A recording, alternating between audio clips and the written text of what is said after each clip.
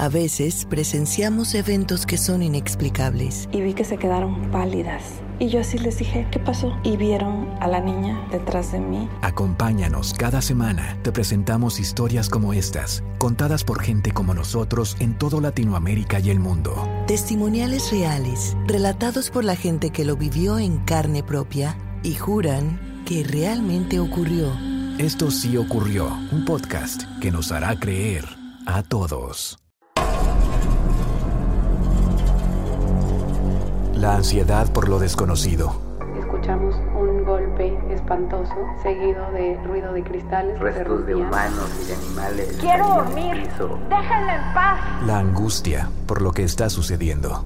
En la mañana que me levanté, estaba una muñeca ahí acostada conmigo. Y ella me dijo, no, mamá, yo no la acosté ahí. El miedo. Allí habían velado a una persona que había sufrido. Yo le decía que veía a un niño en el espejo. Y pues no me creía. Esto sí ocurrió.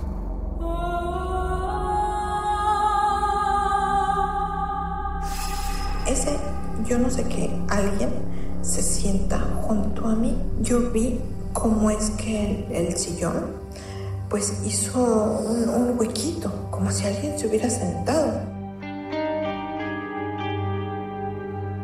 Hola, bienvenido a Esto sí ocurrió. En este episodio les traeremos el relato de Victoria, quien radica en Alemania y vivió uno de los casos de presencia paranormal más fuertes que hemos presentado. ¿Podrán los objetos albergar espíritus o abrir portales? Escuchemos a Victoria. Pues mira, hace varios años tuve un negocio de cosmética y de pedicurista. El caso es de que llegó el momento de que pues yo traspasé mi negocio a otra persona, y una de las cosas que me traje yo acá a mi departamento fue una lámpara. Esta lámpara pues yo la tenía en el negocio y como que no me gustaba. El caso es de que por el mismo tiempo pues tuve yo un novio, bueno, él todavía sigue siendo mi novio, y los papás de él estaban ya enfermitos, estaban mayores, los cuidamos, fallecieron y la casita nos la dejaron. El caso es que en esa casita no hemos vivido. La mamá de mi novio era una persona que era realmente inteligente, era una señora pues en realidad muy, muy capaz, pero pues por su tiempo ella siempre fue ama de casa, pero ella era una persona muy agresiva, sumamente agresiva, bufaba, nos agredía. A su marido, que fue el que falleció primero, le quiso pegar. Fueron unas cosas muy extrañas. El caso es que cuando fallecieron, pues la casa se sentía muy rara. Incluso pues llevamos gente a que viera la casa y dijeron, no, pues que ahí hay algo. Bueno, pues dijimos, lo vamos a limpiar, vamos a mandar a alguien que nos ayude y pues o lo vamos a vender, pero no queremos vivir ahí. Bueno, pues allí encontré yo en esa casa, en el sótano, una lámpara. Pues a mí me dio mucho gusto esa lámpara. Y yo dije, ya la lámpara aquella del negocio ya la voy a tirar. Pues mi novio me acercó, me quitó la lámpara aquella y la puso. Bueno, pues tengo yo 2 gatos y esos 2 gatos miraban a esa lámpara y la miraban y la miraban y la miraban. Y yo para esos entonces ya estaba trabajando otra vez de enfermera. Yo soy enfermera también. Y trabajaba yo súper temprano. Hasta que a las 4 de la mañana yo ya estaba por salir. Y la noche anterior había yo estado planchando. No acabé de planchar. Estaba el burro de la plancha aquí puesto. Y uno de los gatos se sube y le empieza a bufar a la lámpara. Y el otro gato se corre y se trepa a la mesa del comedor y del otro lado empezó a bufarle a la lámpara. Y en ese momento la lámpara se apaga y se prende, se apaga y se prende.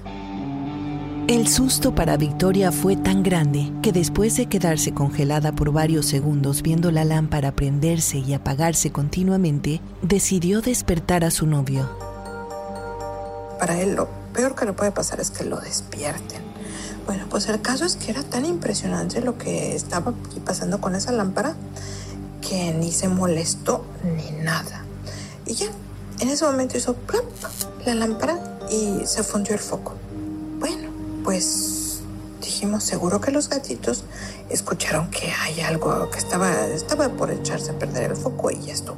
Pusimos foquitos nuevos, pasaron unos días y los gatos, siempre que miraban esa lámpara, se les arqueaba el lomo, los pelitos se les paraban, le bufaban, le gritaban. Y pues a nosotros nos hizo por un momento espanto, pero también gracia. Dijimos, ay, mira, seguro que están los gatos sintiendo la energía negativa de la casita de los papás. Pasaron los días y yo empecé a sentir que había algo aquí. Algo frío. Pero no dije nada. Mi novio es matemático. O sea que es científico al 100% y nunca en la vida me fuera a creer algo así. Y pues estaba yo jugando con los gatos y los gatos de repente dejaban de jugar, miraban la lámpara y le corrían y se iban al cuarto de trabajo, a la cocina, a donde fuera, pero fuera de aquí. Y yo me quedaba yo ahí parada y yo, uy, ¿qué pasa aquí? Y a mí ya me empezó a dar miedo y empezó la lámpara a apagar y a prender, pero no era una cosa que pasaba pues en una hora, sino de repente que yo iba a la recámara y regresaba, ay, yo dije, dejé yo la lámpara prendida o qué, alguien la prendió, alguien apagó y así pasaba. Y pues estaba yo una vez aquí sentada en la sala, estaban los gatos conmigo y sentí un airecito, como si alguien hubiera pasado enfrente de mí. Los gatos se erizaron y se fueron corriendo. Yo me quedé yo pues detrás de los gatos.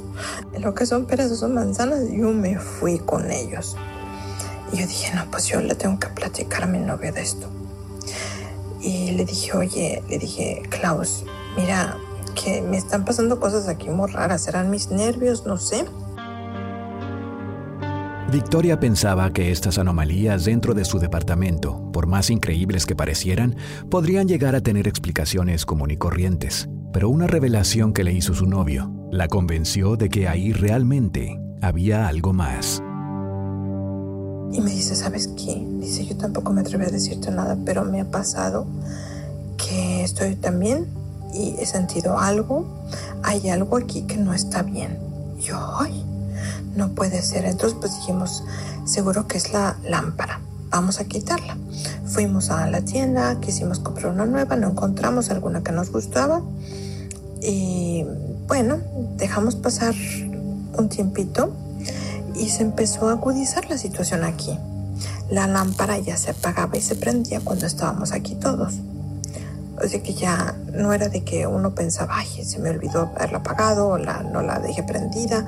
No, se apagaba y se prendía a su antojo. Bueno, pues el caso es de que era ya la tardecita y estaba yo aquí sentada leyendo y de repente siento otra vez que pasa alguien y ese, yo no sé qué, alguien se sienta junto a mí.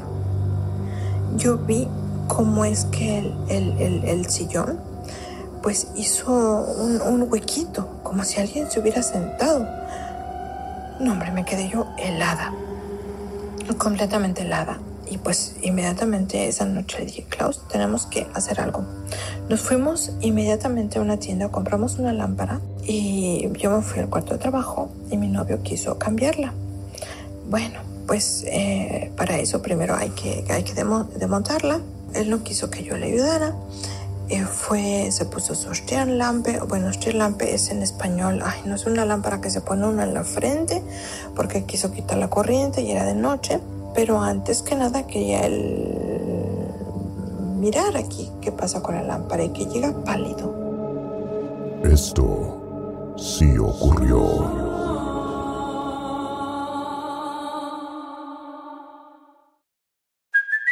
Hey, it's Kaylee Cuoco for Priceline. Ready to go to your happy place for a happy price? Well, why didn't you say so? Just download the Priceline app right now and save up to 60% on hotels. So whether it's Cousin Kevin's Kazoo Concert in Kansas City, go Kevin, or Becky's Bachelorette Bash in Bermuda, you never have to miss a trip ever again. So download the Priceline app today. Your savings are waiting. Go to your happy place for a happy price. Go to your happy price, Priceline. El novio de Victoria intentó reemplazar la vieja lámpara, pero al parecer, la lámpara tenía otros planes, ya que aún con la corriente de la casa apagada, seguía prendida. Y me dice, ¿sabes qué? Que hay un problema. ¿Qué pasa? Pues que la lámpara no se apaga. Le digo, pues apágala tú. No, dices que no, es de que no la puedo yo apagar, no se puede. Mira, ve.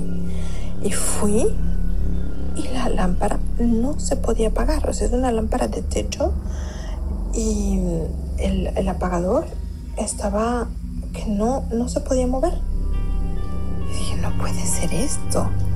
Entonces, pues nos espantamos tanto que empezamos a quitar pues el cascajo de la pared y sacar esa lámpara pues completamente de raíz. Con mucho miedo pues ya quitamos esa lámpara. Inmediatamente me monté yo en el auto con la lámpara y la fui a tirar en el basurero de la casita de los papás. Y ya, me regresé. Pusimos al día siguiente la nueva lámpara. Ya pues tapamos la pared otra vez y mi novio fue a la casita de Tabangase, así se llama la calle donde está esa casa, y se puso a inspeccionar todo. Dices que seguro que allí debe de haber alguna cosa que no está bien. Eso que no estaba bien nunca lo encontraron. El novio de Victoria, al regresar al basurero de casa de sus padres, inspeccionó las partes desechadas de la lámpara y técnicamente la lámpara, los cables y el apagador estaban completamente intactos. Bueno, con lo de la lámpara todo se había mejorado un poco, pero hay algo aquí que se quedó, porque nos empezaron a abrir y cerrar los botes de basura, las cosas se movían y pues no teníamos ya esa impresión de algo maligno, que eso fue lo que no nos había espantado, era una cosa pues como que maligna. Y bueno, esto de que se cerraban los botes de basura que se abrían, pues en realidad aprendimos a vivir con ello. Nadie se molestaba, ni los gatos ni yo, pero claro que eso no era normal.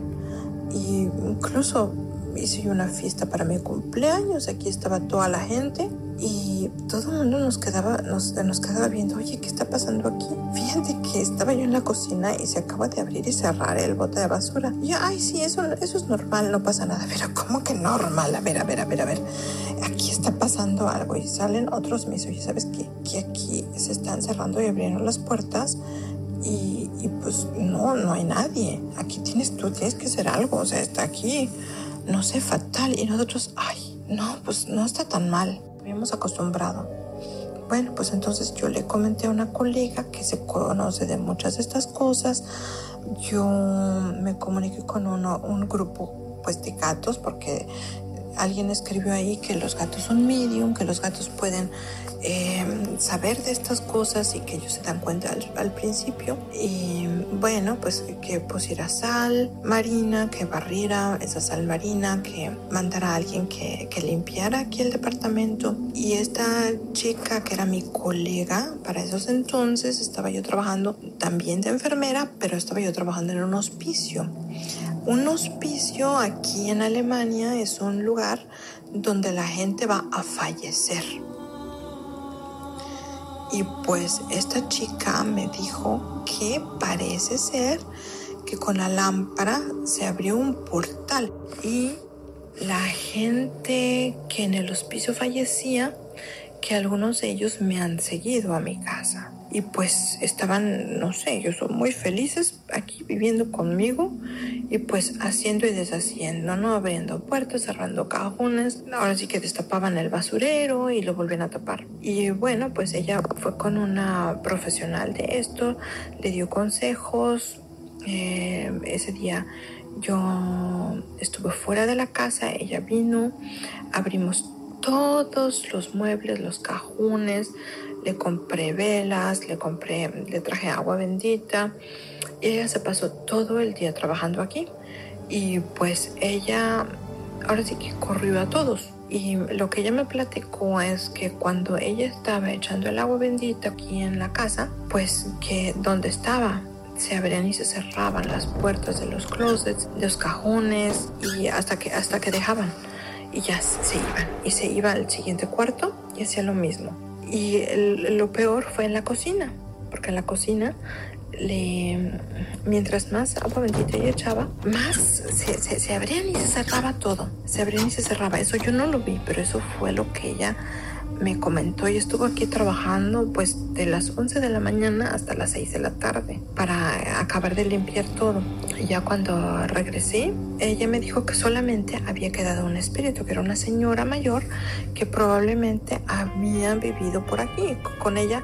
Ella no quiere salirse de la cocina, o sea que ella todavía está allí. Pero esta señora no es una persona maligna, pues en realidad es que ya ni le hacemos caso y convivimos de una u otra manera. Nos hemos acoplado, ya casi nunca nos pasan cosas raras aquí. Cuando yo regreso o cuando yo salgo de mi trabajo, pues ahora sí que me hago una limpieza antes de salir para que no se me pegue nadie. Por una u otra razón que desconozco, parece ser que los espíritus me siguen. No sé por qué. Y nosotros tenemos la impresión de que en esa casa había algo muy maligno y que de una u otra manera la poseyó. Y bueno, esta es la historia de la lámpara. El relato de Victoria incluye hechos verdaderamente impresionantes del fenómeno poltergeist. ¿Serán Victoria y su novio matemático víctimas de su propia imaginación? ¿O será que una cantidad impresionante de sucesos contundentes realmente convencieron a una mente científica de la existencia del más allá? ¿Habrá traído Victoria sin saberlo a su casa a personas que fallecían en el hospicio? Nunca lo sabremos. El testimonio de Victoria se queda con nosotros como prueba de lo que podrían ser hechos paranormales que trascendieron su dimensión para encontrarnos en la nuestra.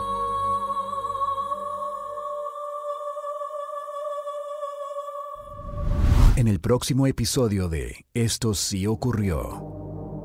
Un tétrico mural en un local del centro histórico de la Ciudad de México.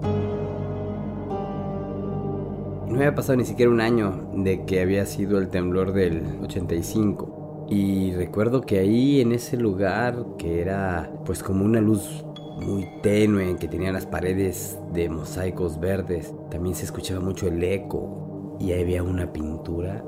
Era como un ritual vudú, caray. Me quedé frío, todo así. Inclusive me acuerdo de casi de ay, caray, en el momento que lo vi, ¿no? Con un poder inexplicable sobre cualquier persona que se acerque a él. Híjole, me acuerdo que después de ver esa horrorosa escena, yo con los ojos clavados en el mural, sentía que ya no quería ver más, pero no podía dejarlo, como que algo me hacía que tenía que escudriñar cada centímetro de esa cosa, ¿no? Pero, y ahí fue cuando mi hermano me jaló y sentí como me sacó, ¿no? Y me dice, pues esto está horrible, esto como maligno, ¿no? No te lo pierdas, la próxima semana en Esto sí ocurrió. Estamos buscando personas que tengan historias paranormales para compartir con nosotros en nuestro próximo episodio.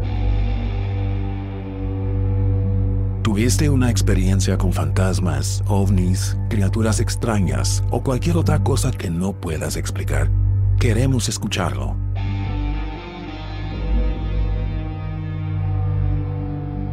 Si tienes una historia que quieras compartir, por favor, comunícate con nosotros a través de nuestra página de Facebook. Nos encantaría hablar contigo y escuchar lo que tienes que decir. Si siempre has querido hablar sobre una experiencia paranormal que has tenido, esta es tu oportunidad.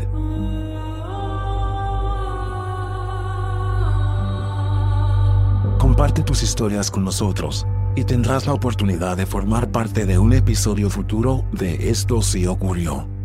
Esperamos tu mensaje en nuestra página de Facebook. Gracias, y te esperamos en el próximo episodio de Esto sí ocurrió. A veces presenciamos eventos que son inexplicables. Y vi que se quedaron pálidas. Y yo así les dije, ¿qué pasó? Y vieron a la niña detrás de mí. Acompáñanos cada semana. Te presentamos historias como estas, contadas por gente como nosotros en toda Latinoamérica y el mundo. Testimoniales reales, relatados por la gente que lo vivió en carne propia y juran que realmente ocurrió. Esto sí ocurrió, un podcast que nos hará creer a todos.